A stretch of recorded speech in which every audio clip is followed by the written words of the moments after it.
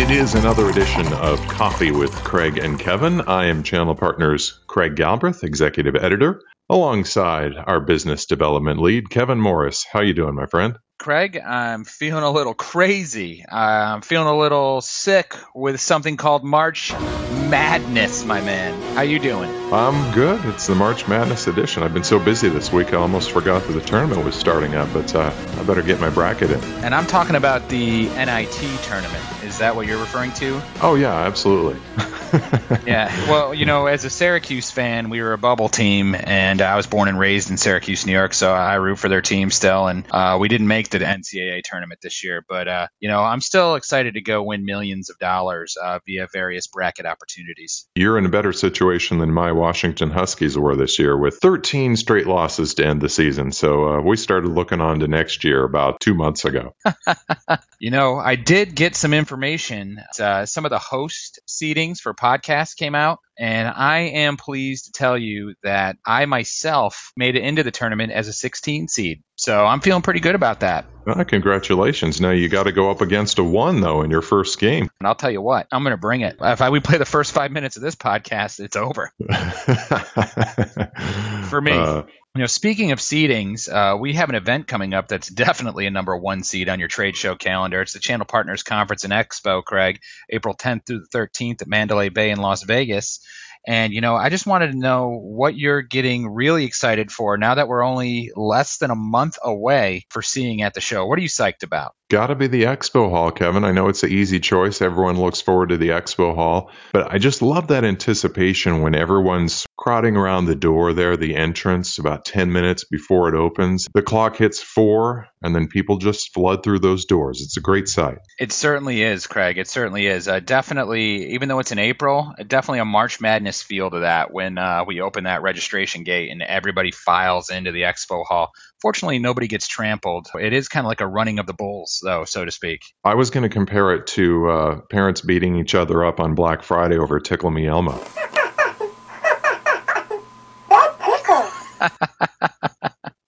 That's true, and I was so glad that my dad was pretty tough back in those days, so I was able to get mine. I don't know what the hot kids toy is this year. Sorry, I'm going back in time about 15 years. That would have put you in your 20s when your dad was buying that for you. Yes, yeah, and that's about right. I think they're looking at Commodore 64s now. I think that's the new big thing. Is that what it is?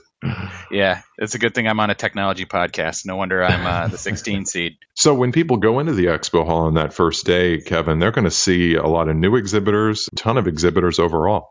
That's correct, Craig. And that's actually what I'm looking forward to most is the variety that we're going to have at Channel Partners this year. As you know, 20 years ago, when we did our first show, we were Phone Plus, and we were a telco show, you know, at the breaking of the Telecommunications Act, the deregulation of telecom, so to speak. And now we have those telco roots. Those companies are still there and still doing very well and still have some great solutions. But now we have all these new IT vendors coming and exhibiting there, and the partners really want to learn more about it and digital transformation and what that means for their end users' businesses and for their businesses. We're going to have cloud vendors. We're going to have security vendors. We're going to have IoT vendors. We're going to have mobility vendors. We're going to have vendors in the Ingenious Bar that can help you with your business model and talk to you about marketing tactics, sales tactics, CRM tactics, content creation. So we're going to have a little bit of everything for everyone there this time around at our 20th anniversary. So I'm really excited for that. Speaking of being excited, Kevin, I'm just excited for this podcast because we have a couple of great guests.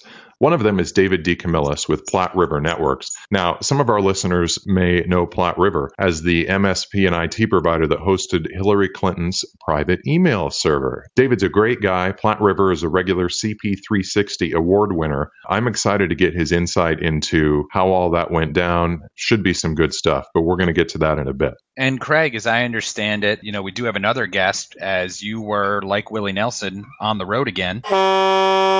And can you tell us a little bit about the trip you took last week? First of all, that's the only comparison between me and Willie Nelson. That's all I'm going to say about that. I bet. Yeah, absolutely. I was at the Planet One Tech Tour stop in Newport Beach, California last week. Got a chance to catch up with Verizon Channel Chief Janet Shines. She's going to talk to us about a lot of things, including what she's going to be talking about in her keynote at the Channel Partners Conference and Expo. And Kevin, you'll be excited to know that she's going to tell us about a celebrity guest in her keynote. she's not going to reveal who that is until the day before, but she did tell me it is a country music star, and I know how much you love country. I do. I do like it. I'm more of a rock guy, but I'm getting into some country now. I know my kids watch The Voice. I think Blake Shelton's pretty funny, so I can get behind that. I like it. There you go. So we're going to find out more about that in our little interview with Janet Shines coming up in just a moment. And Kevin, other big news coming out of the Planet One event was a panel that they held there on this newer networking technology that I think you're pretty familiar with. Oh, is that the new Sid WAN technology that everyone seems to be talking about and all these new exhibitors are coming in to present? I just keep hearing about it. Sid WAN. I am really excited to learn more about this. Yeah, you're close. They refer to it as SD-WAN, actually. Oh, I thought there was somebody out there named Sid WAN who invented this, and everybody was just basing the technology on that. Yeah, well, you better catch up a little bit before the show. At least we've still got a few weeks to get into that. Again, now I know I am a 16 seed. I'll get it one day, I promise. He's just kidding, everybody. He knows what SD-WAN is. Could that be software-defined wide area networking, correct? There you go, Kevin. Well done, my friend. Thank you so much. I'm just really happy Google works quickly.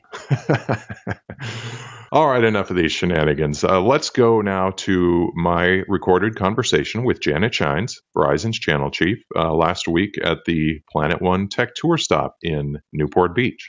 All right, here in Newport Beach, California for the Planet One Tech Tour event, Newport Beach stop. I'm here with Janet Shines from Verizon. Janet, how are you? I'm awesome. How are you? Look at this view. How could we be anything but perfect today? It's beautiful. I feel bad for our listeners that can't see this as we're looking at it. But, picture ocean, green, rolling hills. You get the picture. So you have another new title, if I'm not mistaken, right? It's all with this Verizon Business Markets. Tell us about that. That is correct. So I am the Chief Channel Executive for Verizon Business Markets. It's a newly formed group. We have all of small business, medium business, corporate, mid-markets. And I still, of course, run the Verizon Partner Program for enterprise as well. So we have not split the program apart. Anybody that's listening that's concerned, no, I picked up the VPP program lock, stock, and barrel and moved it on over to Verizon Business Markets. And we're also integrating the EXO channel program in my team as well. So on top of all of that wonderful fantasticness, we also have our SLED, our state, local, and education indirect came over as well. And so we have all B2B channels across all the programs that people used to know and love in our small business and state and local education in one group, in one team, in one program. And we're working right now on some enhancements to the program, which we'll be announcing at the Channel Partner event in April. You're going to make us wait? I am so going to make you wait. Well, we'd be disappointed if we didn't have anything to talk about then. That's right. So, speaking of the show, you're giving the keynote on Tuesday morning, the first full day of the show. Give us a little preview. So I am really going to talk about what we want to see happen to help the channel grow and how we're investing as Verizon back in the community to help the local partner, help local businesses get out there and grow and be bigger than any enterprise ever dreamed possible. And so I'm going to be joined on the stage, hint, hint, by a famous country music star who is also doing some unbelievable things to help local communities across the U.S. and help children, who will be not only my first Community Maker Award winner, a new Verizon award, but will also be performing to entertain folks so that folks can have a little bit of fun and a little bit of magic before they start their day. So is this going to be a surprise who this is right up to the moment, or how soon will we know? I will probably tell a day before, just so people don't, stay out too late the night before. So they're in the seats, because it's going to be a special, special thing for everybody to experience. We're very excited about it. That's a good teaser. It is a good teaser. We love teasers in the news business. So yeah, I know, sure. Right? So Verizon's also sponsoring our Business Success Symposium pre-conference event. I know you're looking forward to that. What can those in attendance expect from Verizon? First of all, what a great idea to have somewhere where the partners can go and invest in their business and learn the way they want to learn in different tracks about what's really going on. How are they going to integrate it into their business, their marketing, their technical plans, and how are they going to go and then take that out to their customers and, let's face it, make money. We're a for-profit industry. And so what I think they can expect from Verizon is to see some of our latest technology, but most importantly, we're going to really be doubling down on how do they market, how do they go to market, how do they sell and develop business. So let's get back to this event here in beautiful Newport Beach as we remind listeners that we're looking out on the ocean. Talk about SD-WAN. You're sponsoring our software-defined networking category on our website, SD-WAN is all the rage. What's your message to folks here today? Yeah, and thank you again for letting us sponsor that as the leader by Gartner, the leader in SDN and NFV. We feel it's important for us to make sure that we continue to set the stage and set the table for our channel partners. So the first thing is, today as we stand here, SDN has become a bit of a marketing fog, the way cloud did a few years ago. So it's important for partners to understand what the technology really does and what's really happening out in the marketplace. So today I'm going to talk about three key things.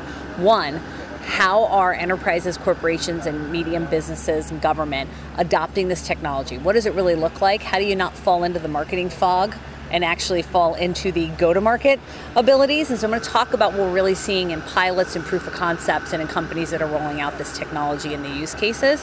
I'm going to talk about how you pick a good provider. There's a lot of consolidation starting and happening in the market, and you don't want to be the partner that sells the company's product that the next week gets acquired or goes out of business. So it's really important, right, that they invest in the right technology. And then third, how they can work with their customers to understand why the customers want SDN, what they're going to do SDN for, and how to create a hybrid network that includes SDN, which is really the trend we're seeing right now.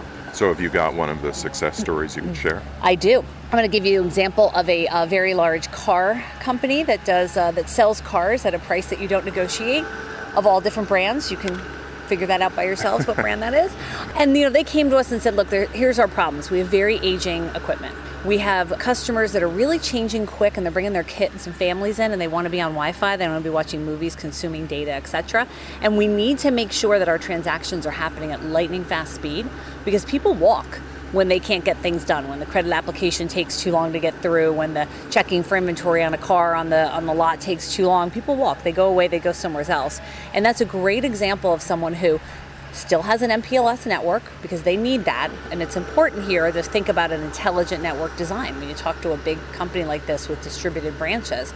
So they're not going to get rid of their MPLS network. That's marketing fog, right? The most critical things that they need quality of service on and that they need security on, they're not getting rid of. But in their branches, they were able to actually do an Express Connect, which is on our wireless platform, to get the guest Wi-Fi and the connectivity they needed at the branches. Then we actually put our SDN-enabled boxes in and put Ethernet in to some, internet to others, depending on how big the branch was. And now the Express Connect wireless is backup. So they have primary headquarter MPLS, they have branch topology that's internet or broadband, and they have wireless as a tertiary network for backup. That's what an SDN use case looks like today.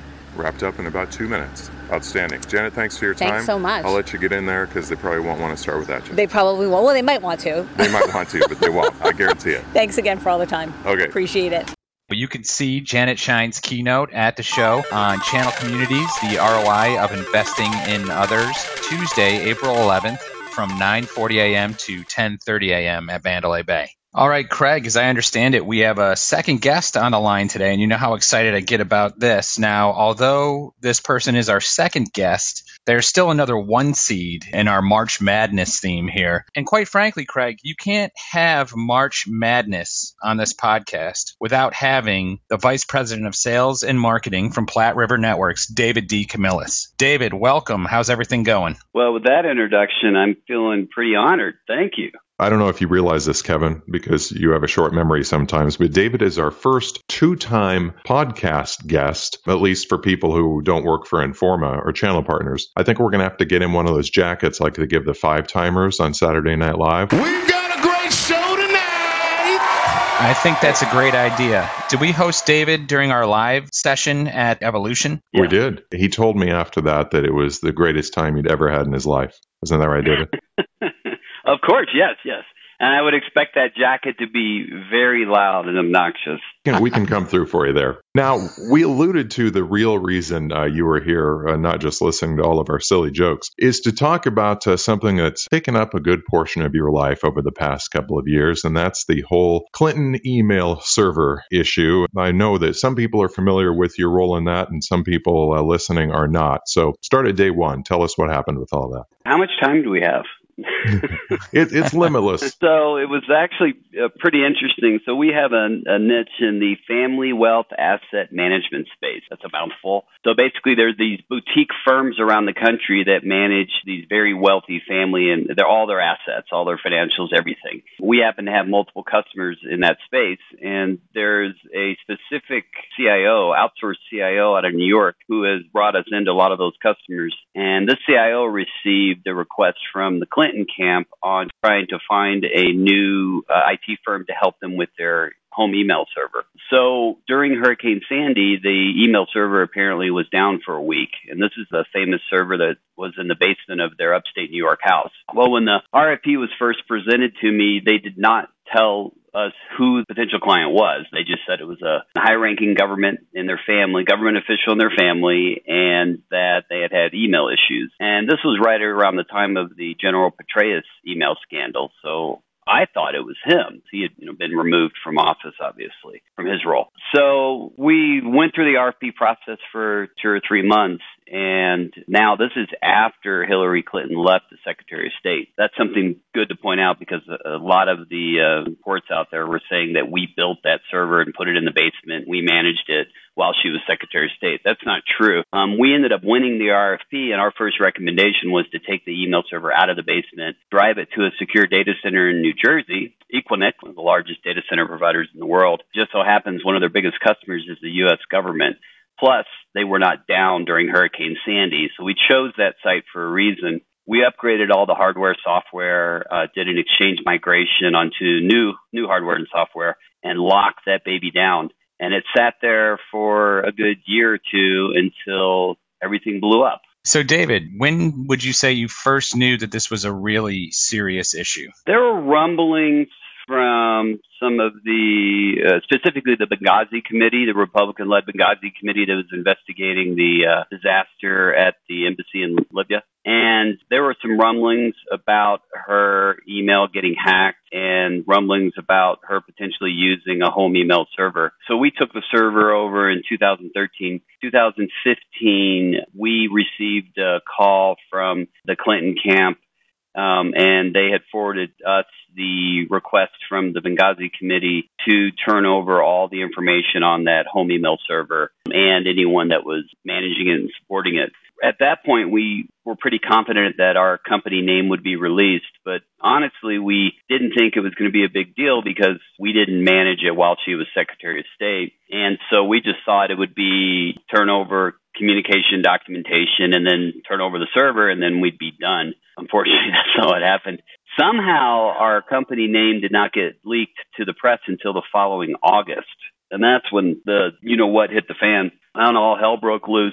Unfortunately, a lot of the media is not very friendly, and then the internet as well. And these are topics that I cover in my upcoming session in Vegas on crisis management. And that's something that we were not prepared for. The first mistakes we made was when we received the call from the Clintons and the documentation from Congress. We should have hired a specialist, a specific attorney to handle that. We should have also hired a crisis management firm and PR firm. We thought that we could, handle it ourselves, and we also went with just a local attorney who's really good at writing up our service agreements and SLAs, not necessarily managing requests from Congress. When it finally hit the press in August, we had figured out that we'd made some mistakes, and we did bring on specific counsel as well as a crisis management PR firm to help us. That did help us kind of navigate that blow up. But talk about a blow up. We got hit with press inquiries from around the globe from every major news organization.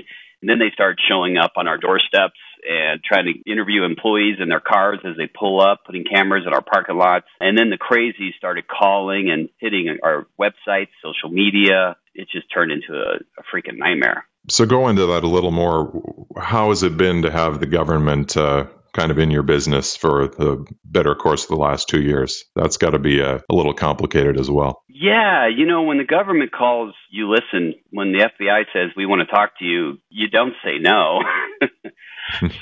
And I had to go through 3 FBI interviews, and I wouldn't wish that on anyone. It's very stressful. So we did nothing wrong. So errors and omissions, insurance didn't apply. And we were never officially under investigation, but it sure felt like it. So multiple government agencies are demanding documentation, information, interviews. We had to fly to D.C., and it's all on our dime. And that for a small business and a small managed services provider, that hurt. That hurt a lot.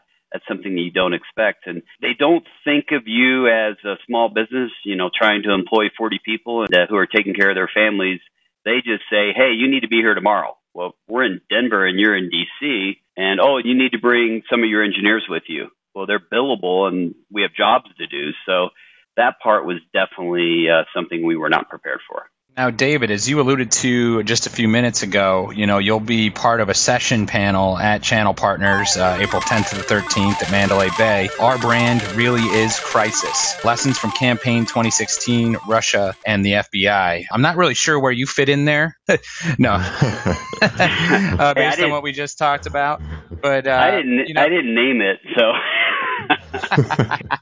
I'm like, why is Russia on there? I think the Russia came out of, we were obviously a very big target for hackers, and we knew it was coming. And we had already had not only the Clinton email lockdown, but also our infrastructure locked down.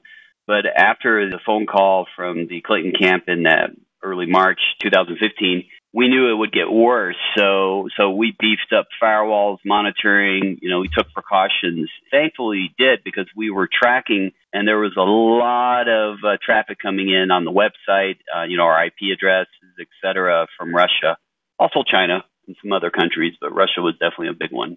Wow. Could you provide the audience with a quick high-level overview of what you're going to talk about at this session and how you're going to show what you've learned and what Platte River has learned from your particular crisis that you went through and how it can apply to these partners? The way I put together the presentation is I do a timeline on how we were introduced to them and how we won them as a client, and then what we did, when it all blew up, and how we managed that. And I'll be the first to tell you, we made mistakes. We definitely learned from those mistakes. My goal is to share that information with the audience so that they can learn from our mistakes and become better prepared for any crisis. One thing I've seen in our industry is it doesn't have to be. I mean, what are the odds of someone in the audience, taking over Trump's email, right? I wouldn't want to do that, but or his Twitter feed. Yeah, or his Twitter feed, exactly. It's not that, it's other types of crisis. For example, let's say that you're the managed service provider and you're maintaining the infrastructure for a company that has a lot of people's information, credit cards, personal information, health records, what have you, and it gets hacked, and you get drug into an investigation, potential lawsuit. The press gets a hold of it if it's a higher-ranking company, or a company that you're doing IT for gets involved in a major criminal investigation that's media heavy. So there's lots of things that can happen that aren't necessarily the Clinton email server that can drag one of our peers into a crisis like this. Knowing how to have the right security in place, training your employees, have it, like I said, hiring specialists, having the right insurance in place, having the right PR, having your website set up properly, and your social media and managing that. I hit on all these topics, and I show what happens, and when it happened, and how it happened, and how we were either prepared or not prepared, mistakes we made, and how I would do it differently now. So I think it's a very interesting presentation because it's something that all of us can relate to. It's something that we're all affected by every day. Not to make fun of your situation, David, but I'm going to anyway because it is a serious situation. But I've got some breaking news, Kevin. I haven't even told you about this, but I just happened to get my hands on a few of those 30,000 emails that have been at the center of this whole controversy. Do you guys want to hear them? Sure. Do you have a choice? All right. Here's the first one. It appears to be to one of Hillary's, just a girlfriend living in Madison, Wisconsin. It's from just about the time that it became clear that Donald Trump would become the Republican nominee. Here it goes. She says, "Dear Betty Sue, sorry, but I won't be visiting your state this year. I'll make it up to you by inviting you to the White House. Signed, Hillary." So what you're saying here, Craig, is don't follow Hillary's bracket predictions for the NCAA tournament then. Absolutely. Now, here's another one, and this one appears to be to her husband, Bill, the former president. She says, "Dear Bill, thanks for the flowers, but I will never forget." And never forget is in all caps. I'm not sure what she's talking about there. She's being kind of cryptic. Hey, and here's the last one I've got. It's a short one that it was actually written the week before the election. It was to FBI Director James Comey, and it simply reads, "Really? Really?" So there you go. Kevin, I expect that you and I will be in demand on all of the cable networks tonight with our little breaking news. No doubt about it. And I'm sure that Trump and his team will now be listening to our podcast regularly because we mentioned his name 4 or 5 times. In any number of ways, they'll be listening to it, I'm sure. Yes. So at least we live up to fake news now, right? That's right. So on a more serious note, David, where does all this stand now with the investigation? Is it still going on, or what do people need to know? What can you tell us? You know as much as we do. After the election, everything seemed to die down, and Trump even said that he wasn't going to go after Hillary and the emails. It really disappeared. We disappeared from the press, thankfully. Although we were never officially under investigation, she obviously was. Had she been elected president, it probably would have continued for another 4 years. So yeah, that's about all I know.